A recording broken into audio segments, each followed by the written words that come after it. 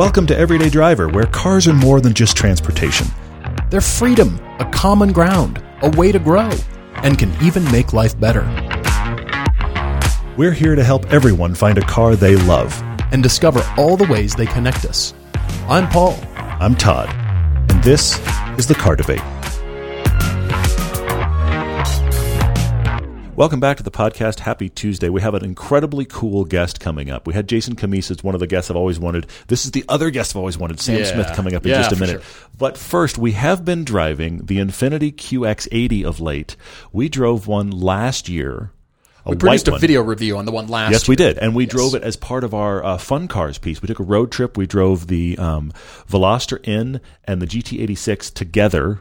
And we had that as our support vehicle, so it's actually in that TV episode as well. Right. And we had mixed things to say about the QX80. You're being delicate. You had some tough love for Infiniti as a brand. And which I think is coming based on things that I see in the news. I think that's fair. I think it was pretty easy to extrapolate that, to be honest. True. Yeah, so all of that. But so this car's come back around in the press fleet. It's the updated version, and it's not that updated. But I did notice a couple things. Okay. This one is dark blue with a two-tone with light seat tan interior. And I actually feel like all of that combination makes it feel a lot more worth its price point. Something about the white one with black interior was kind of like, wah, wah. This one with this setup kind of feels worth its price point. But the funniest thing about it, and it still has a really good engine and a gearbox that's much more responsive than it should be in a package that looks like a narwhal and doesn't drive that well. These things are still true. However, one of the things I'm laughing about, I don't think I'm imagining this. And it's happened a few times to us, and I don't think it's just us, but it makes me laugh when you and I rant on something, and in a future version, it's fixed. That's happened in this QX80. And it was the most random thing. Continue. I know. I'm laughing at this. There's a knob on the center console, the farthest back knob on the center console that is the what mode are you in? Are you in auto? Are you in 4 high? What are you in, right? It's right there by the armrest. And it's about the size of a hockey puck. Yep. And in the last one we had, it was genuinely, even though it was silver in color, it was genuinely the flimsiest plastic I've encountered for a knob in a car. You could, please don't squeeze that knob at all. Grab it delicately because it felt like, you know what the plastic felt like? It felt like water bottle plastic.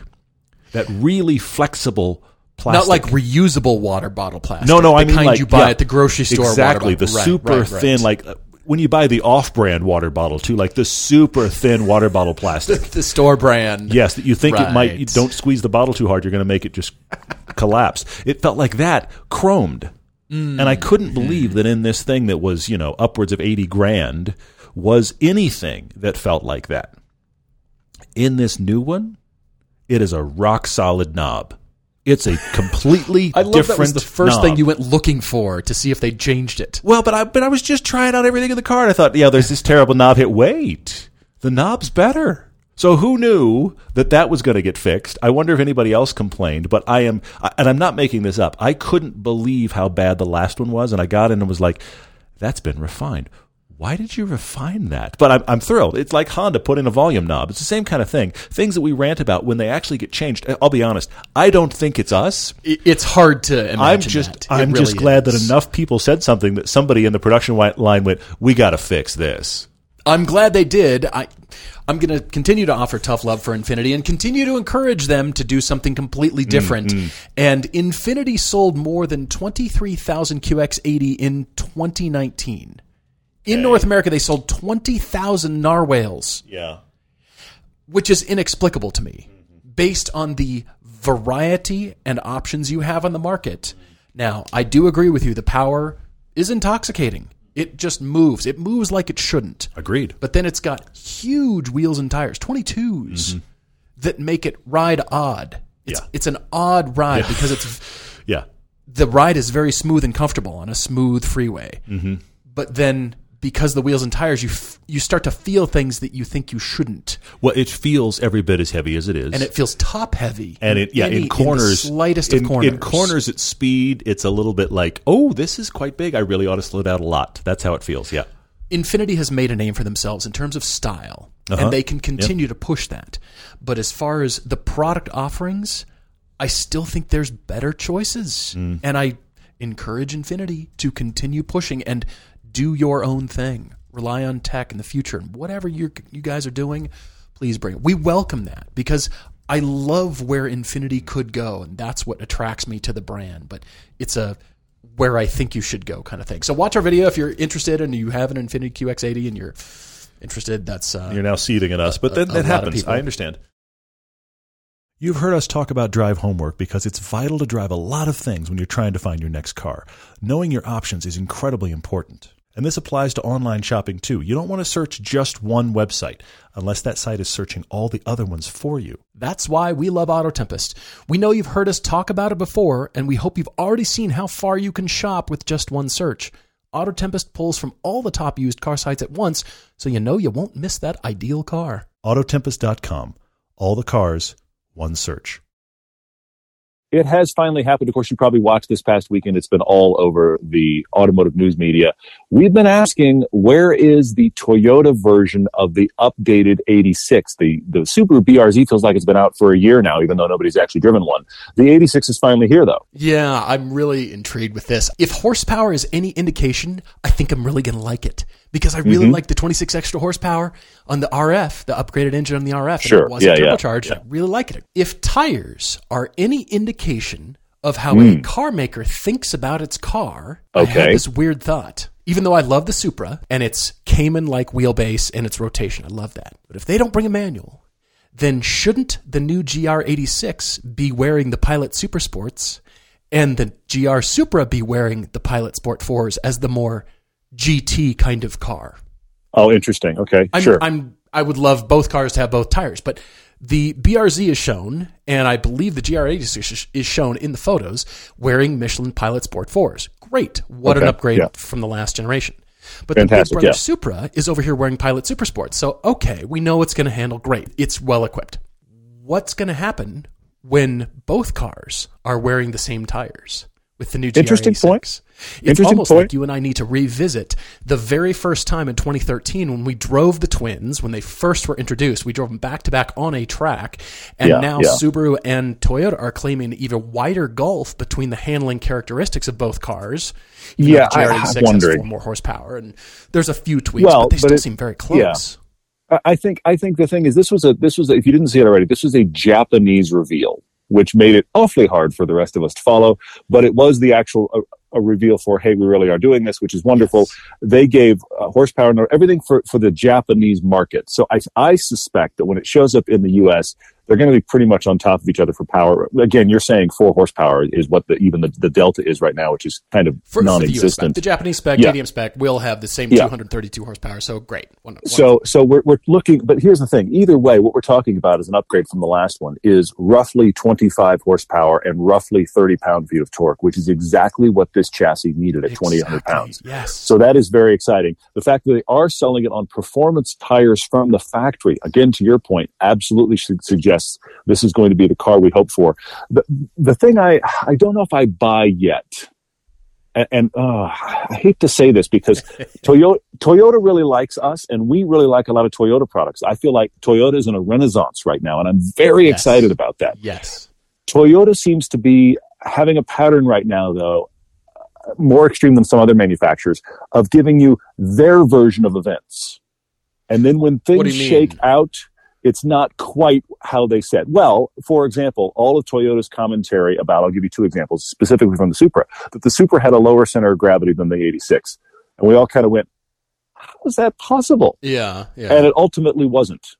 And the other one is, well, this Supra is very different than the Z4, and we did all these things to make it incredibly different than the BMW product. And it really isn't. It's not that different. That's just by virtue of the architecture. It's hard to make agree. 2 completely different cars using the same parts. I'm not saying that either one of those things are the least bit of a death blow in that discussion.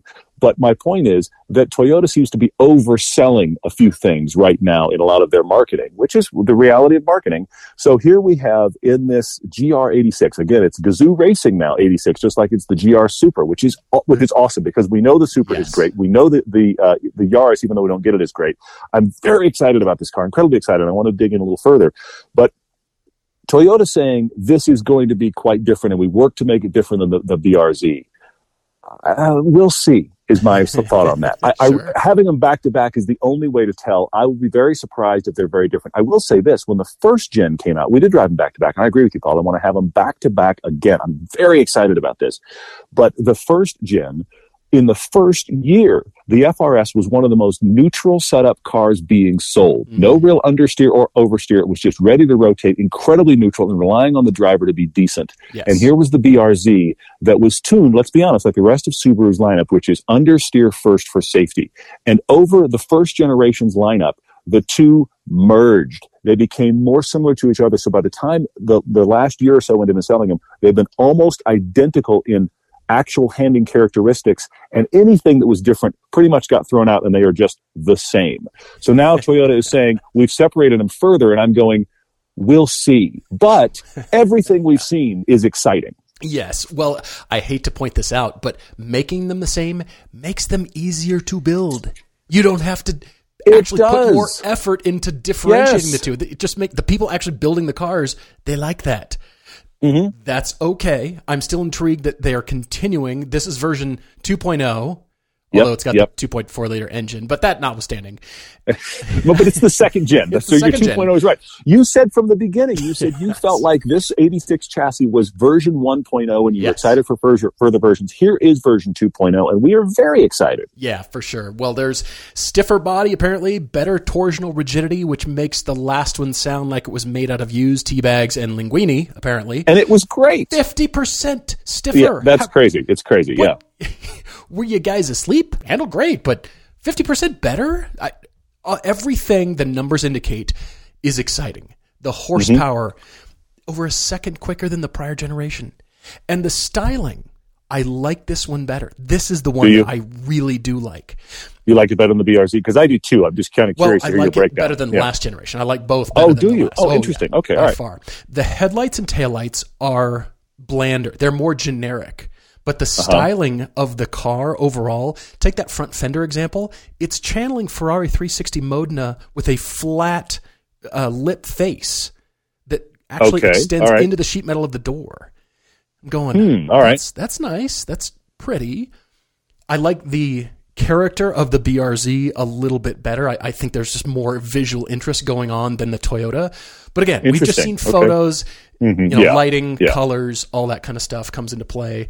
And I'm intrigued, but 18-inch tires, I mean, this GR86 is now sort of teasing any future, better, more performance versions to come. This is 2.0, but this is the base of the 2.0 of the next. It's year one of the second gen. You're right. I mean, over the next 4 or 5 years, they're going to refine it further. I've actually got a photo pulled up here of the two side by side, the GR86 and the brand new Subaru BRZ. By the way, they're also saying that the BRZ is going to be in dealers as late as the end of 2021, and they might, at least in Japan, they're going to have the GR86 out by then.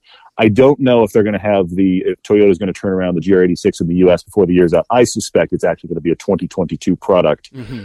But either way, I've got them both in front of me here. The only real difference in the styling is the front clip, which we've discussed before, is by far the easiest thing to change. And of the two, the Subaru's kind of got a little bit of a smile going, and but brake duct area is like a Q teardrop shape.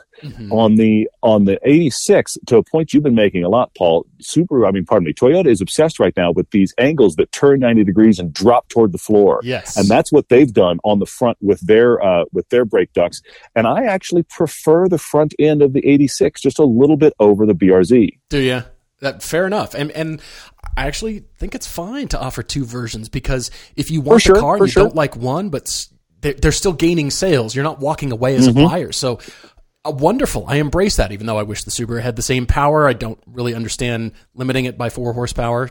I think when it's in the U.S. and all of that stuff, I think they'll be right on top of each other. I really do, but we'll see. For sure. Well, nevertheless, whatever happens, we're very excited. And I think not only do you and I need to revisit the 2013 matchup, but the Step Brothers episode, because agreed. Yes, apparently is tuned to handle even better than the last generation. The CG is lower. It has an aluminum roof, aluminum fenders. Yeah, apparently better in every way. And so against the Supra, that sounds exciting. Totally agree. Those two pieces, we can do a 2.0 sort of hey, here's where we are. Buddy, it's created so much content for us because you're right. We need to do the two against each other. We need to do the new one against the old one, which we do on everything that is like this. We need to do against the Super. I mean, this needs to kind of run through the gamut of the greatest hits and see how it holds up. I'm incredibly excited about this car. I look, I don't want to overstate because money is a real thing and life goes on and budgets will have to happen. But this car gets me excited enough that if it's as good as I think, I may have to do a money where my mouth is thing and do that thing we tell all of you. And that is, if you can afford a sports car new, buy it new to tell manufacturers, thank you for doing this. This is one of those cars that is just kind of pinging that in me and making me intrigued. Yeah. I hope it's as good as I am excited about it because this is right down the center lane of what you and I do. And I'm thrilled. Yeah. Well, if you do that just by virtue of the Supra having Cayman characteristics, does that force me to buy the Supra and then that's our new challenge for another year? Is that what you're saying? Oh man, now we're spending all kinds of money. I'm not saying that at all. I'm just saying I didn't buy the first Gen 86 new and did love having one. And I'm also, look, I'll even go further. The reality is that this kind of car is the kind of thing I'd want my son to be driving as his first car. So I'm just kind of thinking along the lines. But I'll say this. The other thing I'm really thrilled by, and I'm going to thank Toyota straight up front for this, and I'm thrilled. Toyota and Subaru is awesome that they made a bigger engine in this car. They made a second gen with more things like torsional rigidity and these kind of things. And when I start reading that list, my brain goes, uh-oh, because it's going to be heavier. Right. And apparently it's not. I am thrilled that they actually seem to have embraced the things that you and I did like. Now, there were things that we didn't like, I realize, and I liked it more than you. But the things that we did like about the first gen that I was genuinely worried they were going to walk away from, they've walked away from none of that and seem to have improvement. In case you can't tell, I'm quite excited. I am very excited too. I'm saying it again. If power is any indication, this could change everything for me. They can't bring it soon enough. That's the problem with reveals. Here it is, and then 6 to 8 to 9 months, a year out, and finally we see it. Finally we get one. Yeah, you're right. That's the only really hard part about this car. Everything else, I say, yeah, bring it all. We do have a great guest. As an automotive expert, Sam Smith is not just a columnist, a feature writer, and an on-camera host, and a vehicle tester. He's worked all over the place, just like Jason. Well, he is a great storyteller, and he's a bit of a philosopher, too, and a family man. We welcome Sam Smith, who is the editor-at-large at Hagerty. We're calling him right now. Sam Smith. Sam, it's Paul. Surprise, I'm a minute early. I figured, what the heck. No worries. Todd's Thanks, on Paul. as well. Thanks for calling. You got both Sam, of us. Awesome. How are you, man? It's good to hear you. Thanks for being on with us. It's very cool. No, I'm honored. Nice to meet you both. We had Jason Camisa on here a couple weeks ago. He did surprisingly well. We actually got comments about how clean Jason was. So it was actually very funny. You were like, that wasn't Jason. Are you sure?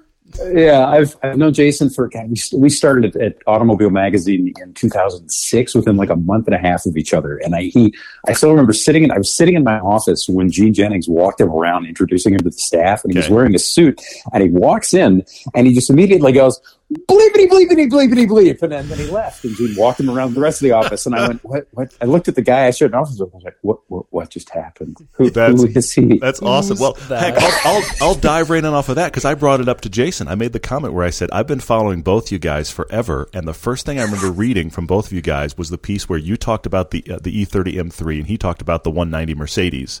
And you had a fight about it. That's the first thing I ever remember reading of both of you guys, long before I was doing this. And so that's hysterical to me. Yeah, he's a great friend. If you've managed to capture him on tape for, I don't know, more than about 90 seconds without a 4-letter word, that's an accomplishment. That's serious media production. The internet didn't know what to do. Yeah, he did very well. In fact, do that. Yeah. And they went, what? Yeah. It was good stuff. Well, thanks so much for being with us. And as you can tell, we are incredibly formal, and this will be hard hitting. But the big key is we want to talk cars, we want to talk car love, and we're glad to have you with us. Oh, great! Happy to be here. Thanks for having me. Yeah, for sure. So I'm curious. You've written kind of where all. Give me a frame of reference because I know I've found you writing other places about non-car things, but where all have you written for? Oh man, yeah, that's a long list. So I've been doing this on and off informally for what year is it? It's 2021. Oh man, God, I'm old. I've been doing this for roughly 20 years, full time for about 16, I guess at this point.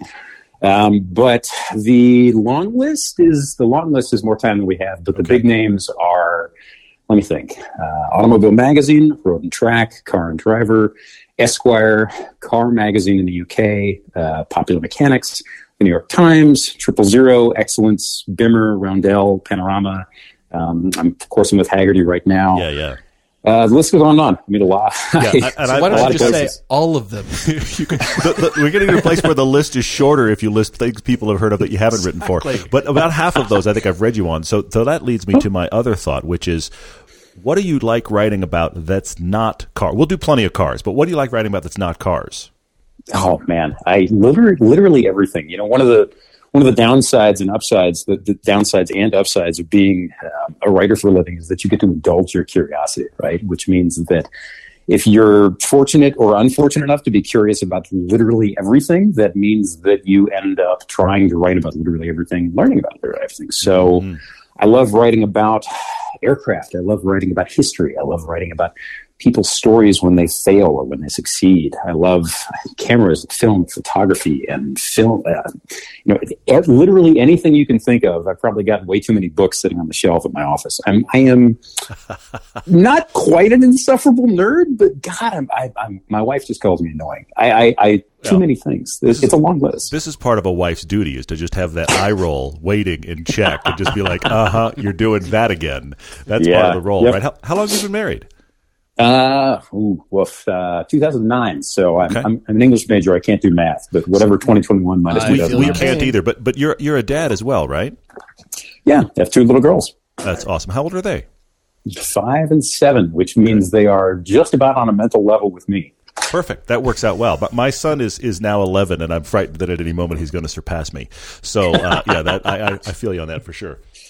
Yeah, it's a great moment when you realize that they know more than you and they think more than you, and then basically get to the point where words fall out of their mouth and you realize that you're just totally screwed. Yes.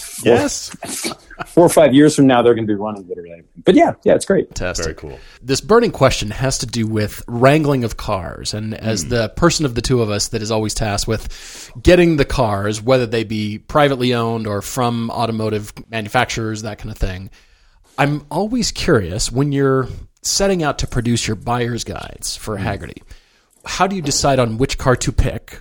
Of all the random kinds of cars, from classics to new to all those kinds of things. And then is it in any way based upon, you've got something expensive that I'd like to drive. I'm going to do a, air quotes, buyer's guide video. I'm going to do you a favor. Can I drive your car? Oh, man. I wish it were that simple. I mean, I wish it were more interesting, frankly. The Hagerty stuff is interesting largely because one of the perks of being attached to an insurance company is that we know very, very, very well what people are interested in, what gets insured, what people inquire about, pull down to, what people do research on and where it comes from. And with the buyer's guides, a lot of that stuff is rooted in what... there are specific touch points that everybody knows, right? Your 1965 Mustangs, your Citroen 2CVs, your Lincoln Continentals, things like that. And it's an effort to try and blend stuff that's relatively common with stuff that's relatively obscure. A large part of Hagerty's audience, I think something like 60 or 70% of our customers, of the insurance company's customers, have a mid-60s to early 70s Mustang or Camaro, and I think I've gotten that wrong. But that's that dictates some of it. Sure. A lot of it is also what ends up on the YouTube channel, which is a deeply unsexy answer, but it's crossed with the obvious answer, which is what's cool, what do we want to talk about, what has a great story, and what is because those buyer's guides videos they're assembling them is interesting because they're not actually buyer's guides. They get tagged as, this is what you ought to look for, but really it's what the things are like, what those cars and machines are like to live with, what you might think about when you own them. Because the great and weird thing about the automobile is that people tend to buy cars and motorcycles, at least second cars, third cars, or anything special you might take to go get ice cream on a Sunday. That stuff tends to get bought for the life you think you want, not the life you actually have, or because it means something to you, or you have a personal story for it. so-and-so saw so-and-so in that when he was 6, and that sparked off a lifelong lust for it. You got to the point where you finally made a little bit of money and you can afford it. So much of this stuff there's an emotional tie on it. And with us, a lot of it is keying in on that emotion, right? Mm-hmm. Totally. You're just playing on people's heartstrings is what I'm hearing. There's no bias on your part. Well, I've never driven a name an expensive, crazy car. I've never driven that. I'm going to go, yeah, the people need to know. So here I am. Yeah. Well, Paul's running joke to your point, Sam, is always the fact that every CUV on the planet is sold by campfires, beanies, and canoes. And don't forget guitars, acoustic guitars. And none of them are used for that. But they're all sold on the fact that I'm going to buy a beanie and a kayak, and I'm going to get a dog, and we're going to sit by a campfire. And the next day, they're just commuting. Those marketing people are pretty proud of themselves. I have a quiet dream where I move to Vermont. I wear a lot of plaid and I drive a Subaru Forester. Am I ever going to act on that dream? No. But do I drive by the Subaru dealer and think, what if I did? Yeah, right? Subaru is counting on it. That's the mural on the back wall. It's actually just you doing that, Sam. You just haven't seen it. I just realized that's the lamest possible version of that dream. Who has a dream where they sit around a fire with plaid and a dog and do nothing? Well, but most people are like, yeah, I'm going to move to an island near Fiji. I'm going to live on the moon. I'm going to become a spaceman. No. And they'll drive a Subaru doing those things too. Right. I guarantee you. Right. Yeah. There's a new Subaru ad campaign coming. But you know what's going to happen? It was like that old Michelin ad where they had the astronauts bouncing around the moon, and it actually said, do not attempt. And I thought, what? Yeah, exactly. On the moon? You have to give me a do not attempt right now? Oh, my gosh. Anyway, that's a whole separate thing. But I'm actually curious, building on Paul's point, though, how are you finding the cars for the buyer's guide? Is that Haggerty Connections, or do you have to actually go to a because we have this struggle bong, when you want to knock, find knock, exactly knock. When you want to find something weird? We've done 50 years of 911, which is all the 911s. We've done all the BMW M3s. We've done all the Corvettes, and so literally it has for us some level, to Paul's joke, of kind of ring the doorbell and be like, "You have a nice Corvette. Could I drive it, please?" And the guy always says, "My wife's never driven it. I'm not sure she can sit in it." So how does that go for you? You're putty in my hands. I mean, it's nice car. It's funny, right? Because so much of it's like anything else. It all comes down to stories and relationships and the people, right? The big secret of making car media or car magazines or YouTube videos or any of it, right? It's never about the machine. It's always about the story behind the machine. And the story is always focused on people. And ultimately, it's a little different with the buyer's guide stuff. It's a little different than it is at, or was for me at, any of those other car magazines on that long and stupid list. Several years ago, I was somehow, I still can't believe these words leave my mouth. I was somehow lucky enough to do a track test in one of Fernando Alonso's Formula One McLarens, right? Oh, and I got, over the course of about 6 hours, I got about 6 laps at Indianapolis Motor Speedway on the road course there. Mm-hmm. And it comes up a lot in conversation when people ask me what I do and how it works, because it's a very good thing to throw out. And then you have to explain that you are not, right, you are not the jerk that just, Alonso, right? You're not that guy. But at the same time, it's a very good example of how, you can work for a very, very long time to make something happen. And in the end, it can seem a little anticlimactic because that story in particular was the result of 2 or 3 years of talking to the guy who owned the car, getting to know him, getting, discussing what we do and how we do it. I had driven a couple of his things before. And a lot of it comes down to just trust and finding the right insurance and making sure that everything goes in the right places in terms of emotion and feelings, right? Most people who own neat things love them, right? Nobody buys an old 911 because, I don't know, they really have a thing for Fords. But I guess this weird looking Beetle buggy down the street, some dude didn't want any money for it. Nah, guys, it's here. Who cares, right? Yeah. People who buy neat things, and most people who own stuff that they're passionate about, are passionate about it for a reason. And ultimately, that usually comes down to loving the story and the reason behind it and wanting to share it. And if you approach it from that angle and work with them to figure out the way to best tell that story.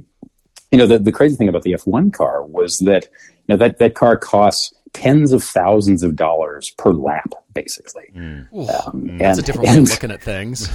Yeah, completely. Your track day seems really cheap in your Miata now, doesn't it? Yeah, everybody's going, I'm going to go do a track day now. this is a machine where they brought in one of the guys who because every time you run a modern F1 car, this is at this point this was 3-4 years ago, and that car even then was more than a decade old. But anytime you run a modern F1 car, you need a handful of people. It's like the space shuttle. It's not just one guy who sits there, puts a key in, and it goes. Yeah. There's an engine man. There's a gearbox man. There's 3 guys watching the cooling system. The oiling system is preheated through an external cart that has to be started 3 hours before and starts pumping warm oil through it. There's a startup procedure, there's a crank procedure. I have one of those carts. Who doesn't? Yeah, exactly. It's just everybody's garage. Yeah. Hi. So the point is, all this stuff, like there were a handful of people there. I got to talking to the engine man, who was a former Mercedes-Benz engine technician. He came from AMG, and you want to talk about name dropping. The first thing out of his mouth is, "Oh well, I looked after Lewis Hamilton for a couple of years, and then I did this and that, the other, and won the championship, and blah blah blah." But he was saying, just throw that out real quick while we're here. Yeah. But to make a very long story short, he was saying that the motor they measure its life in kilometers, and if you rev it to 18,000 RPM or whatever, it has, X life. And if you rev it to 17,000 RPM, it's 1.5X, right? But he was saying that, the cost to rebuild the thing in terms of man hours, in terms of parts they have to make, it's somewhere on the order of a nicely sized middle-class house in the Midwest.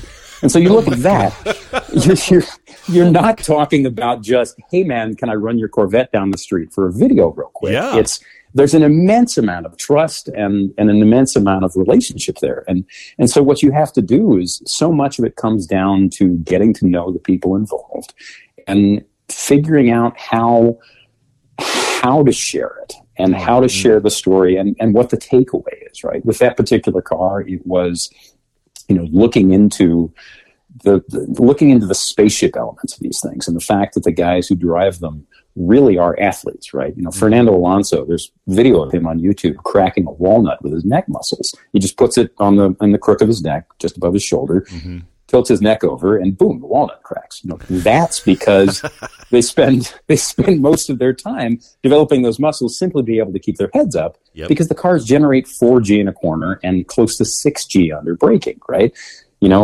So much of the story with that particular car was figuring out how to talk about the people who run them and why, how it's not just going around and driving in circles in a thing that, has a zillion dive planes and Phillips and barge boards and stuff hanging off of it. So ultimately, to make a very long story short, it always comes down to why we want to drive this car in the first place, and then finding somebody, what story do you want to tell? Yeah. And then finding somebody who's sympathetic to it. And with the buyer's guide stuff, it's the same thing. Hagerty is lucky enough to we have a pretty good database, both literal and figurative, of people around the country who own things and want to see those stories told. And it just starts with conversations.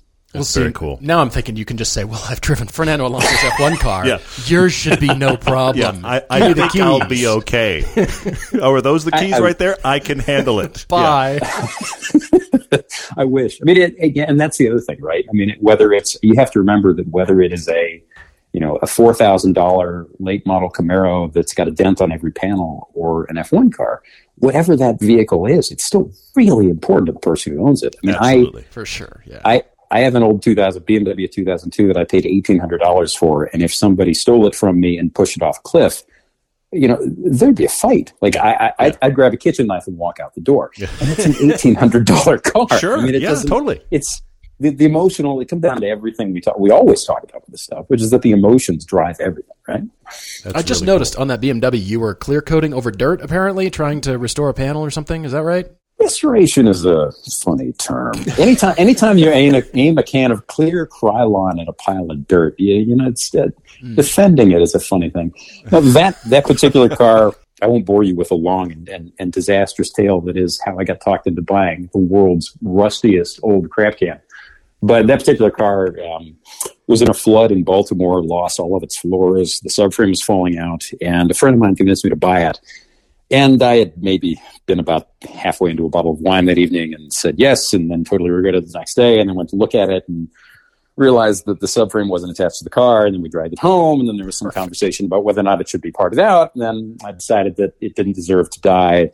every man dies, not every man truly lives, blah blah blah. And all of a sudden, we were welding steel tubes into it just to gimp it back into life.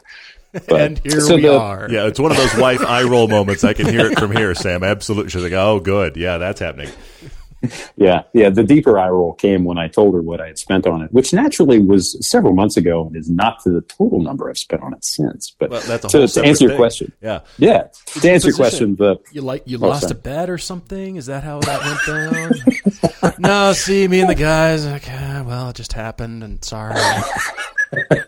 No, the clear coating the dirt thing. BMWs of that era have a little metal badge in the same font they've used forever, right? That's right next to the taillight that says model number on it. In this case, it said 2002 TII, Touring International Injection. It's the factory high performance model. Yeah, very cool. Yeah. So I popped it off somebody had painted it black, and I popped it off a couple of weeks ago to Scotch-Brite and kind of strip the paint off it because I wanted it bright again. And when I popped it off, the car had such a nasty life. I mean, the guy I bought it from lives in a part of Baltimore that, from what I understand, is flooded a couple of times. And it lived such a nasty life that there was about 3 or 4 millimeters worth of grime built up under the badge in the shape of the badge. Perfect. And the car is so awful that it seemed to make more sense to keep the dirt in the shape of the badge the badge itself. I actually like that a lot. This is called preservation. Perfect. Exactly, right? It's history. Yeah. There's going to be a special Pebble Beach class for that at some point. It's just going to be, Anyway, yeah. I like Surely there will be. Well, we've got more questions for you along the lines of favorite and least favorite thing about being an automotive journalist. And you don't have to name names, but I'm very curious This to know. is not designed to turn it into a rant fest. It's more designed to note, with any job, with any profession, there's good and bad. The internet and YouTube in particular paint a certain picture. Yes, they do. If you will. Well, least favorite thing, I'm not going to name names, but it rhymes with Tayson Magisa. Yeah. Mm-hmm. Yeah. Tayson Jamisa. What's his name? I don't remember who that is. You've never heard of him. God, he's an awful human. No, favorite thing about it, I think comes back to the stories. The stories behind why people do what they do. I am a complete and total sucker for the things that motivate us in our years, in our miles, in our choices, and the idea that people are never so interesting as when they fail, right? Anybody can make interesting, smart choices and say interesting, smart things when things are going well. But so much of human history, of the automobile, of the things we make, that, the old line is the things we make end up making us, right? Mm-hmm. But so much of the automobile itself is a history of failure, of trying to go one direction, completely face planting in the mud and then realizing we need to go somewhere else. And the people throughout history and the people even now, the guys, men and women building new cars, building part of the industry, everybody from Elon Musk on down to the dude who sits at Fiat Chrysler, Stellantis. There you go. There it is. Who sits at sits in the Mopar parts division and designs an aftermarket roof rack for something they built 10 years ago. Everybody's making choices, and all of those choices are reflective of who those people are. And I love pulling apart the reasons why we do things. And every single car, past, present, future, is a result of thinking about what the best answer might be. And so often in human history, we get that wrong. And I love learning about that stuff. The secondary aspect is, God, I love driving. I love going places. I love learning things. I love the feeling that you get when any car, fast, slow, stupid, ugly, is up on plane and skimming along on its tires, and in that weird, magical, happy place that if you're a car person, you get it. Yeah, totally. And if you're not a car person, you explain it to somebody and they look at you like you have a blender growing out of your forehead. Totally. Like you have a third eye or a fourth ear. Or something, for sure.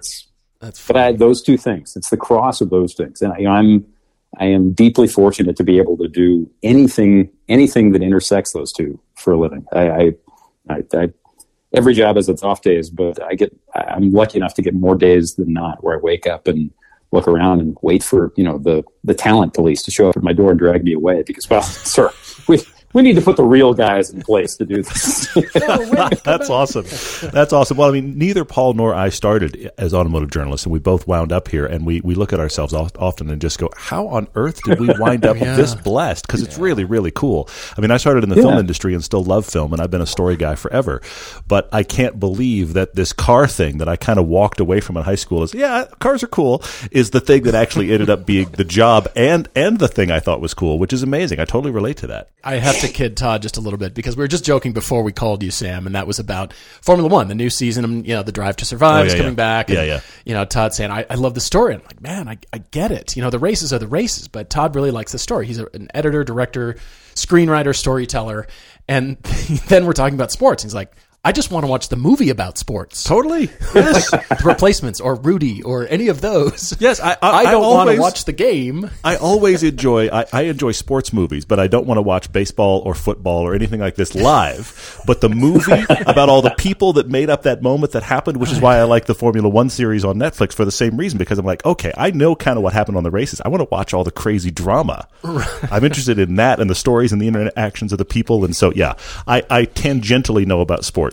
At best. I'm giving you trouble, but I take that. And Sam, question to you, and that is our audience is always searching and quite frankly, a touch worried about the future of that feeling you've described. And will that continue to proliferate? And of course, the auction sites have completely trashed any sense of normality and what cars should actually cost. Yes. But, what is that going to be for the future? We're always searching that in future models. And will the skateboard electric cars have this feeling, or is it just going to be a different body on a stupid electric skateboard kind of thing? What's your take? Where do you see things? And I know that we all love classics, of course, of any sort. Will that just continue to grow in your eyes and continue to proliferate that way?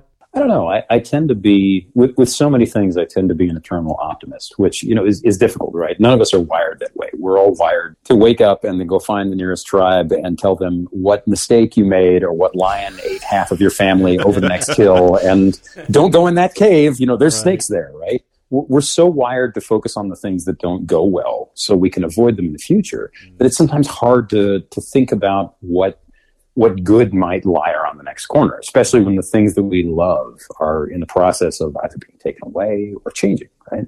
But so much of, change is eternal. There's an old quote I love from an old racing driver and famous journalist. She founded Auto Week. She used to cover Olympic skiing. She wrote for newspapers, named Denise McCluggage. And I was fortunate enough to spend a little bit of time with her before she died. But this is a woman who, she dated Steve McQueen. I didn't know that. She met Steve McQueen when they were both broke as a joke, living in the Castro, which was then called, was it Hayes Valley? Living in the Castro in San Francisco. Wow. And both had MGTCs. But point is, she had an old line that was something like, change is eternal. Hanging on is the only sin, right? The idea that, it's the only thing that's wrong with focusing on change is if you think constantly about what you're leaving behind. And with EVs, with what's changing in the car business, in our lifetimes and probably in my children's lifetimes, the ability to, so much of what we love about the automobile is the ability to compass our own, for lack of a better word, destiny, right? I want to wake up tomorrow morning and drive to Arizona or Alaska or, Baja or the middle of nowhere, South America. You can do that. And this idea that nobody can tell you where to go, that nobody can say, don't make a left there, make a right, that somebody can decide exactly when and where you're going to be. Can't decide exactly when and where you're going to be. You have complete control over that. Mm. And that's part of what makes the automobile so appealing, is that it takes the freedoms we all know we have and brings them right into your lap. And that stuff isn't going to go away. The internal combustion engine is not on its last legs, but it is probably in one of the last stages of its life. Mm-hmm. Everybody knows the news about it's almost hard to say. The news about what's happening with, so-and-so is, this country is going to cease allowing the internal combustion engine vehicle to be sold after 2030 or 2035 or so on and so forth. Right. GM wants to go zero emissions by date X, right? Mm-hmm. Those things may or may not happen. They're very, very likely to happen. I say may or may not because who the hell knows, right? Yeah, but ultimately, at the core, that idea that you will be able to get into a vehicle and still have that freedom to go somewhere, and that vehicle will do something for you emotionally by virtue of how it gets you there, which is a really simple statement, but also, it's so packed with meaning. There are so many lodestones and so many signs that doom is not around the corner, right? From the fact that a Tesla Model 3 is almost a better BMW 3 Series these days than BMW's 3 Series, to the fact that not wrong. I'm right. But the fact that ultimately the only thing that matters is the feedback and the emotion you get. And that can come from a motor and a skateboard battery. That can come from a hydrogen fuel cell. That can come from a 19,000 RPM, Formula One V8 that lives a total of, 800 kilometers, or it can come from a 2,000 RPM diesel in a school bus. It comes one way or the other. And imagining and believing that it only comes a certain way is the kind of stuff that paints us into corners and stops us figuring out ways to be better versions of ourselves. So I tend to believe that, and I've met an awful lot of people in the industry who feel this way, from engineers to vehicle dynamics guys to product planners whose job it is to decide whether or not the next Camaro gets 3 ashtrays instead of 4, right? Most people seem to believe that there is something around the corner that will be better. It's not going to be the same. Mm-hmm. But then, there's a lot of stuff from 30 years ago that is not the same now, that still exists now, but is not the same, that is neither better or worse. It's just different, And it's certainly priced on Bring a Trailer. Right. And that's the interesting thing. So like Bring a Trailer is funny. The auction sites are funny because they shine a light on all the stuff that we know and want, and shine a light on how people are afraid. And that's valid, right? I'm going to buy this thing because we might never get a chance again. And that's unfortunately the free market working. But man, at the end of the day, I think that there is a better corner around the corner. If you've not seen it, you're not looking for it, That's cool. That's good thoughts on that. I appreciate you sharing that. I'm going to bring it back to a more personal place before we wrap it up, and that is, what do you have in your current garage? Is there anything that got away that you wish you still had, and is there anything you're seeking out? So we just moved. We lived on the West Coast for several years. We just moved back east, and part of that, one of the stipulations that came out of long conversations with my wife was, not that she said this, but she was like, we really should do this. And this, in that case, happened to be not own, 11 million cars and 300 crappy pieces of steel. Perfect. But I pared down a lot. When we left, I think I had 6 or 7 old nasty things, and I'm now down to a handful. My wife drives a Mark 7 GTI. Okay. I have an old 200,000 mile BMW X3 manual 2.5 slick top, one of the rare ones. Interesting. Okay. All right. Yeah. You're probably the only person on the planet who thinks that's interesting, but I wouldn't have expected it. But Sam owns that. I would have never gone there. That's why it's interesting. Keep going. Well, but so that's a perfect example. Goes back to what we were talking about earlier, right? Initially, I wanted something old, manual transmission, modern enough to have working climate, and be like 200, 300,000 mile reliable, and a wagon. Mm-hmm. Turns out that literally anything in that form factor is now $11 billion, thanks to the auction sites, right? Yeah, absolutely. So I started looking, and I have a long fondness for old BMWs. The current 20 years back from now gets you into the E46 chassis 3 Series, which was built for a handful of years in the early 2000s. Yeah. Turns out that they also sold those wagons. They make a wagon version of that. That's kind of expensive now. Yeah, for sure. Or usually beat down and have 1 billion miles on them. Mm-hmm. But that same component set was used in the X3 in that period. They're a little small SUV. I'm not an SUV guy, but popped up. It was one of those things. It was in Chicago, popped up on Craigslist. A buddy of mine was like, we should go look at this. I'm like, I don't want an SUV. We went and looked at it, and it turns out drives okay. And it's a 200,000 mile, $3,000 car you can pretty much do anything with. That's perfect. I have a couple other things. I've got a 1965 BMW 1800 Ti shell that's in storage in Chicago. I've got a couple of motorcycles and the aforementioned BMW 2002 that is currently dropping oxide all over my shop. But it's dirt badged, which is one of my favorite things about it. You can put the badge on or not. We know what it is. Either way, it's there. I love that. Yeah. That shell of yours is just art. Call that art. You can hang it on a wall. Done. Right? Yeah. Art is what you make of it sometimes. Even Absolutely. if you're what's the old line? Even if your 5-year-old could do it in 30 seconds, maybe Sotheby's will sell it. There you go. Honey, I bought another piece of art for the garage. Or something. Yeah, I'm a collector. I'm fancy. You asked what was the other question? Stuff that's gone. Oh man. Ooh. The old line about you never buy too expensive, you just buy too soon or sell too early or whatever it is. I've never been that smart. I've never been that guy. The one that got away was, I take that back. We could talk for hours about the stuff that got away. One in particular, I'm a longtime sucker for the first generation BMW M3. Had 3 of those, drove them every day, track days, autocrosses, that sort of thing. I was that nerd. 3 of them? See, but this is... I'm not trying to rub it in. Now I'm really not trying to cause you pain. I'm really not. I'm just 3? What? That's awesome. Well, I love it. this was back when they were $10,000 cars. And I bought one and Sure. owned it for a couple of years and then sold it and bought another. Yeah. And then right before they got expensive, I wanted to try other things, as you do. As one does. And sold the last one, which is a particularly nice white on black. I think it was an '89.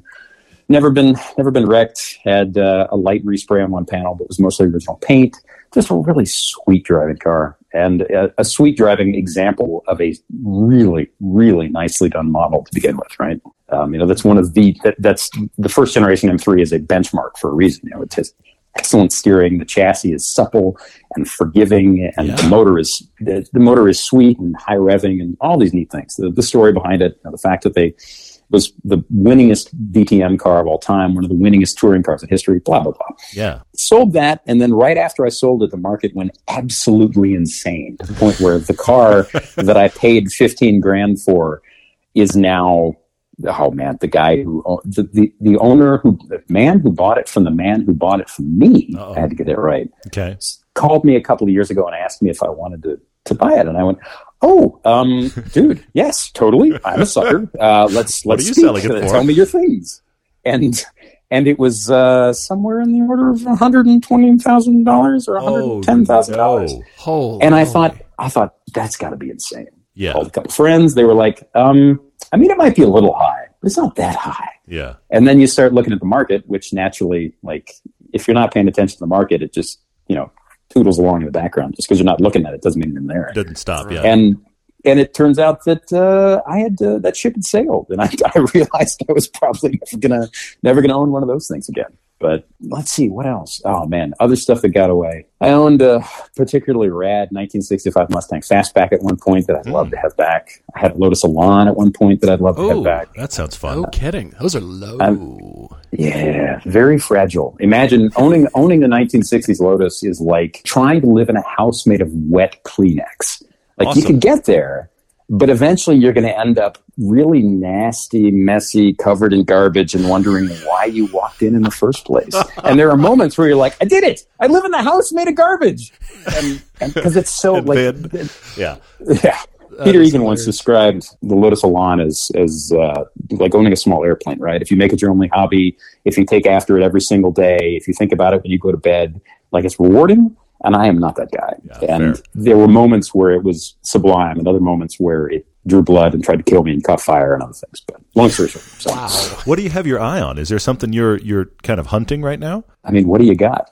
I don't know. What are you selling? I just didn't know. Nicely done. Because I feel like we're all circling something that we probably shouldn't buy, but we're always like, I'm looking at these right now. I just didn't know what was on your list. I've, all kinds of stuff. I'd love to have, you really don't want me to answer this question. I can't shut up, and this is the question that keeps me from shutting up. Let's say I've owned something like, I added it up a while back, and it's something like 50 or 54 cars since I got my driver's license. And I have my eye constantly on half of them. Half of the stuff that I sold and regret and would have back. Sure. But beyond that, man, I mean, there's so much stuff out of the rad era, out of the 80s and 90s. Old pickups are going crazy, and that makes everybody think, well, what if I had an early 90s the Silverado for no reason.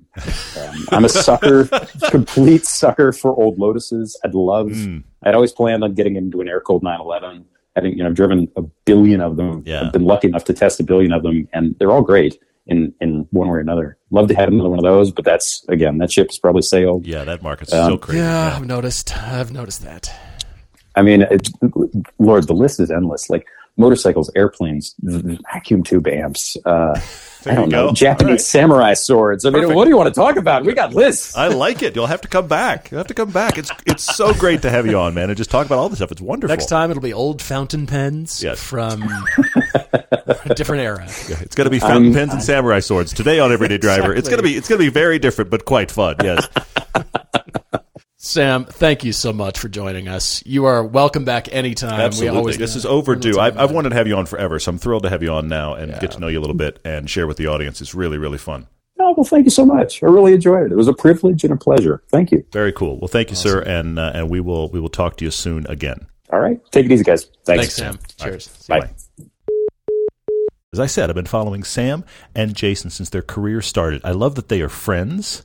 I love that they give each other crap. Yes. And I love that they couldn't be more different. These are two of my, genuinely, I'm not saying this for any reason other than I have felt it for a long time, and I'm glad they were finally on the podcast. These are two of my favorite guys working in automotive journalism, and I love that they are complete polar opposites and then also friends. Agreed. I love that both of them came on. Thanks to you both. And Sam, you're welcome back anytime, just as Jason is. It was just a lot of fun to get to know you a little bit more and, get to know you beyond what you just offer in your writings and kind of proliferate the disease. So we welcome you back anytime. Thank you, Sam. Cars are made to be driven, and we can't imagine a future without driving the cars we love. The folks at Hagerty feel the same way, and that's why they support our show. One of the many things Hagerty offers for people who love cars is insurance for enthusiast vehicles, including classic cars, trucks and motorcycles, newer collectibles, and boats. They also protect race cars when they're not on track, and they can protect your car when it is on track with HPDE insurance. In fact, we actually use Hagerty Track Day insurance every time we drive our own cars, the Cayman and the Elise, on our local track. It's a huge peace of mind. Learn more about Hagerty and quote insurance at hagerty.com/everydaydriver. A quick car debate I thought was pretty fun. Did you see Katie's car debate here? The title makes me laugh. The title is New Car for Wife. I am wife. I'm the wife. So Katie writes in with this question. She says, "Dear guys, who my husband listens to in the car all the time, so I've heard a bunch, but I don't know much about." Those guys again. That's happened. By the way, hi, Katie. You're listening now. You're actually listening now. That's what makes me laugh. For sure. Katie will be needing a new car soon. Her 2008 Honda Fit is just about at 250,000 miles. Well done. And she is my everything, Katie says, but she's getting tired. Okay. Yeah. She would just buy another one, but her car enthusiast husband thinks that's lame. The reason Katie loves the Fit is because she likens it to driving a golf cart. Okay. And it's surprisingly spacious. Yeah. I still think it's like a boat. Boat designers got a hold of the Fit and discovered every nook and cranny to put a drawer or a cubby or a space to tuck something. It is. I've said it before. I think every really clever manufacturer that is building anything to haul people and stuff, I realize sports cars not necessarily that, but people and stuff should pull a Fit into the studio and go, how did they do this? Because it is phenomenal for space. The carpet back. Well, Katie's past cars have included a Subaru Forester and a 1990 Subaru Loyale. That one was her fave. But knowing that she needs to be able to fit his and hers hockey gear in the back, she'd like a back seat, and she takes long road trips frequently, what other vehicles would we recommend that she should consider? It must be automatic. She doesn't say exactly where she lives, but she lives in the South, so winter driving is not a concern. Her budget is approximately $10,000, ideally under that, of course, but you're writing to us, so that's not going to happen under. But actually, maybe, yeah. And she says this glorious sentence down here: "If you want to tell my husband to suck it and I should just get another Fit, that's cool with me." So now Katie and her husband are listening, and they're taking bets. Hopefully it's not a drinking game. They're taking bets about how this is going to go. First off, Katie, I have to say this. Fits are very cool. They really are. Indeed. And they are kind of unsung heroes, decent to drive. You get them with a 6-speed manual, which I realize you have the automatic, they can be pretty cool. They can be autocross cars. We've seen them on track. People have done race cars. Everything you can imagine with a Honda Fit. Have you seen Chance post photos when he's been out at UMC and there's Honda Fit race teams with 2 wheels in the air going over the attitudes? Yes, it's very he'll funny. take photos and we're going, a Fit is racing? Yeah, well, how cool is that? And a Fit is 2 wheels off. 2 wheels off? Going for it, which is really, really awesome. What's also funny, though, is when you see those photos, because the Fit has such a huge greenhouse, you can see the webwork, inner workings of the cage that they have built in there like a honeycomb, because it's all greenhouse. They have to add webbing Seriously, in the Fit just to protect crazy. the It's like a honeycomb in there. Yeah, it's pretty funny. So I like Fits a lot. They are surprisingly good to drive and very versatile, and they are, honestly, killer for space, as we've said. They may be the best. We may not find anything else that is that small and that spacious. However, I do think, I agree with your husband, you should move on. Let's get something different. There are options. Mm-hmm. I've got a few things you can consider, and if you love the Fit that much and you find a newer one, because the new ones actually just got even better, inexplicably. They got even better. The little bit more tech is there. So if you do like that, I say get another Fit. But you could consider the Mini Cooper S. Yes. Now, it's not going to do the Fit things quite as well, and reliability could be hit or miss. The Fit, we know, is just going to run. Mm-hmm. Okay? The Mini Cooper S has lots of power. It's really fun. It's very similar. But here's my car for you, at least open-minded enough to test drive one. I'm wondering if we both have the same 2 cars listed. Keep going. If so, this will be strange because we do not share our debate choices. How about a used Chevy Bolt? I didn't go there, but that's good. That's actually very good. On Auto Tempest, the lowest price I can find is $13,000 even. Mm-hmm. Most of them are $14,000 to $15,000, Katie, and so you're going to spend no gas. Blowing your budget. Yeah, no gas. It's a lifestyle change. Yes. Can you incorporate this? You said you live in the South, so you can have one type of tire all year round. Mm-hmm, mm-hmm. And these things will just go. Yeah. I liken them to Chevy built a rideshare car designed for at least 150,000 miles. Yeah. And they're fun. So fun, as a matter of fact, the future bride-to-be Michelle of one of our listeners, friend of the show, she bought one for $13,500, and she's now drag racing other cars. Mm-hmm. She is challenging other cars at a stoplight with her Chevy Bolt, which I find hilarious and fantastic. She's talked about putting stickers on the side, like old fighter pilots in World War II put the number of planes they shut down. She wants to figure out how to do like a standard muscle car sticker because she takes them all to the light.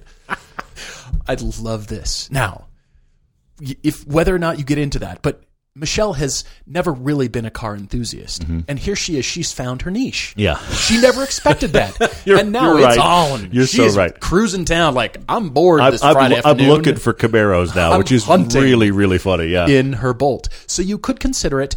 It's fun in a different way. Mm-hmm. Okay, the Fit, yes. The longevity and the spaciousness. The Bolt, I don't know if it's quite there on both of those, but it's going to be fun in a different way, and they're super cheap now. They are cheap. They actually do have a lot of space, much more space than even appear. My only concern for Katie with the Bolt, because I actually think that's phenomenal, and I think you'd be surprised at how fun it is to drive. I think so. My only concern is how long are your road trips? Fair. Because they she can says do really long. They can do between, and we've heard various people in various locations, between 250 and 300 miles on a charge, which is very impressive. You knew a guy that was running San Francisco as a rideshare and was regularly pulling off 300 a day, which is really, really good. He was doing it. So if you're doing I need to do 600 miles regularly, it's not going to work. That's where the infrastructure doesn't exist yet, because you're going to have a full recharge in the middle. Do you have infrastructure on the route? Can you take the time? I can't answer any of that. There's more planning involved. Yes. It's not just, fill up your car and go. Unfortunately, it's not. Bit of a lifestyle change there. So only Katie, you can answer that. Yeah, for sure. I have 2 that I really want you to look at, because I'm noticing the fact that what you like about this Fit so much is the go-kart feel, the golf cart feel. I actually like golf cart better. That was your word, and I get what you're saying, because it's got the high ride height, but it's surprisingly chuckable, and you laugh in spite of the fact you're going slow. This is a golf cart, ladies and gentlemen. Right. So I do like that, but you need space. You mentioned the Mini Cooper S, and I think that is phenomenal. Look at Mini Coopers, period. This is where they shine. They have a surprising amount, all the way go back to the 60s when they first started. The whole thing about it was, look at how much space this has and how tiny it is.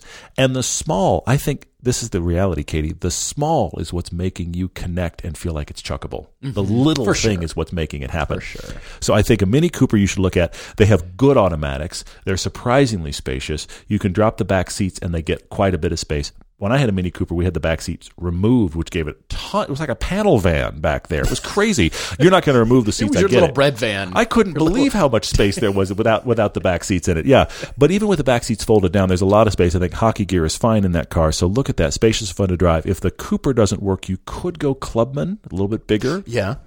Possibility as well. But I know the Coopers are down on your budget. The other one I have to mention, because I just have to, go drive the Fiat 500 Abarth. Oh, yeah. They're down there. They are that cheap. Yeah, they are. This is going to be, I think, much more fun and have much more personality than your Honda Fit. You would love that car, The Katie. very You fun would car to drive. love it. I think it's going to have a little bit less space, but they have a very bulbous back hatch area. I think you'd find plenty of usable space in there. One of the things I was always surprised by when we had a 500 is how much surprising space there was if you tried to sit in the back seat. I mean, I don't want to go cross country in one. No, yeah, true. But true. they for that size of car, they have a surprisingly big back half of the car. So I think 500 Abarth is worth driving. Mini Cooper is worth driving for sure. I like your Bolt idea. You may circle back to another Fit, but let's move on. Can we? Because Fits are cool, but let's move on. Katie, whatever you get, please keep us posted. Send photos when you do. A few quick questions. Austin Love has many, as a matter of fact. Austin is asking, how do car enthusiasts with poor credit go about buying an enthusiast car if you don't have access to a co-signer? This is tough, Austin. It's tough. Ultimately, the answer is cash. Yeah, there is another option, but keep going.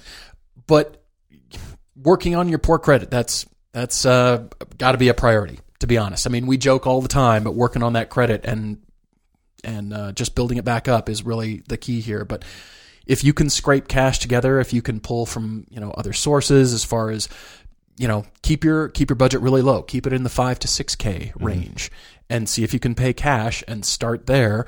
I don't know what you currently drive. I don't know what you currently have that might be worth some money that you can pile towards that. Because if you're saying enthusiast car and you're thinking $30,000, then I've just gotta say work on your credit. To be honest. I will give you one alternative, and I'll be honest with you, it's not a great alternative, but this is a way to do it. You go to one of those lots that advertises buy here, pay here. Okay. And typically they will take anyone with any kind of credit. Now be careful here, because it doesn't mean the cars are necessarily good. Some of them are okay, but the thing about buy here, pay here is you will be approved. The problem is, what's your rate? What's the interest rate? Yeah. The rate may be murderously high. Yeah. So be careful in that regard. The biggest thing you need to do is, ideally, and cars are a great one if you can do it, buy something and pay it off completely as quick as possible. That does so much for your credit. The minute that drops off your credit, that you actually did pay that loan off on time or ahead of time, huge credit bump there. But if you're talking about something as big as a car, that's hard to do all of a sudden, or gathering up the cash may be impossible for you. I totally get it. It might so be. You can do buy here, pay here. The rates are That's bad. a scary thing. That's almost loan sharkish. It's a scary thing because the rates are bad. The rates are bad because they practically expect people to default. Yeah. But if you have the ability, if they have a car that is of vague interest to you and it is low enough price that you think, you know what, I can take 2 years. It's going to be a process, man. I can take a couple of years and I can pay that off. Then you can help your credit that way. Then you've got friends, family, but you said you don't have a cosigner. So that's the big difficulty there. I get it. It's a hard place. Austin also asks what we think about window tint or the lack thereof on most cars nowadays. Austin doesn't like driving in a fishbowl, but manufacturers continue to put out cars with little to no tint. Well, they can't put a darker tint depending on each state's laws, Austin, because it varies from state to state. It can even vary from county to county, to be honest. Yeah. And so manufacturers don't want to deal with that kind of thing. They don't want to have to offer, like, sure, it'll come from the factory darker. Everybody in Arizona would love that. Yeah. But you can't. And so they just offer glass, again, because they're trying to save money. Keep in mind that every manufacturer tries to take money out of a car so they can make more money. Yeah. Always keep that in mind. Doesn't matter if it's a Chiron or a Volkswagen Golf. Or the knob on a QX80. Yeah, I'm telling you. Oh my gosh. I still can't believe that. I love that you were, the first thing you noticed, you were like, hey, Oh my gosh! Because the knob it was changed. a thing. It I'm was like, a whole thing. Yeah, it can't possibly be because of us. But anyway, yes, Austin. If you like dark windows, please check with your area, because when you get pulled over, that's going to be another thing the officer will ding you for in addition to your taillights or whatever little thing they can find. So just be careful with that, even though I hear you. Dark tint is cool. Guys, thank you for all your questions, and thank you to Sam again for joining us. And we do have more guests planned for this year, and looking forward to that. But keep writing your car debates, your Topic Tuesdays, and your car conclusions. We're getting a lot of the car conclusions, which is great. We've got to do another one here shortly. Really appreciate it, guys. We're looking forward to next time. Cheers, everyone.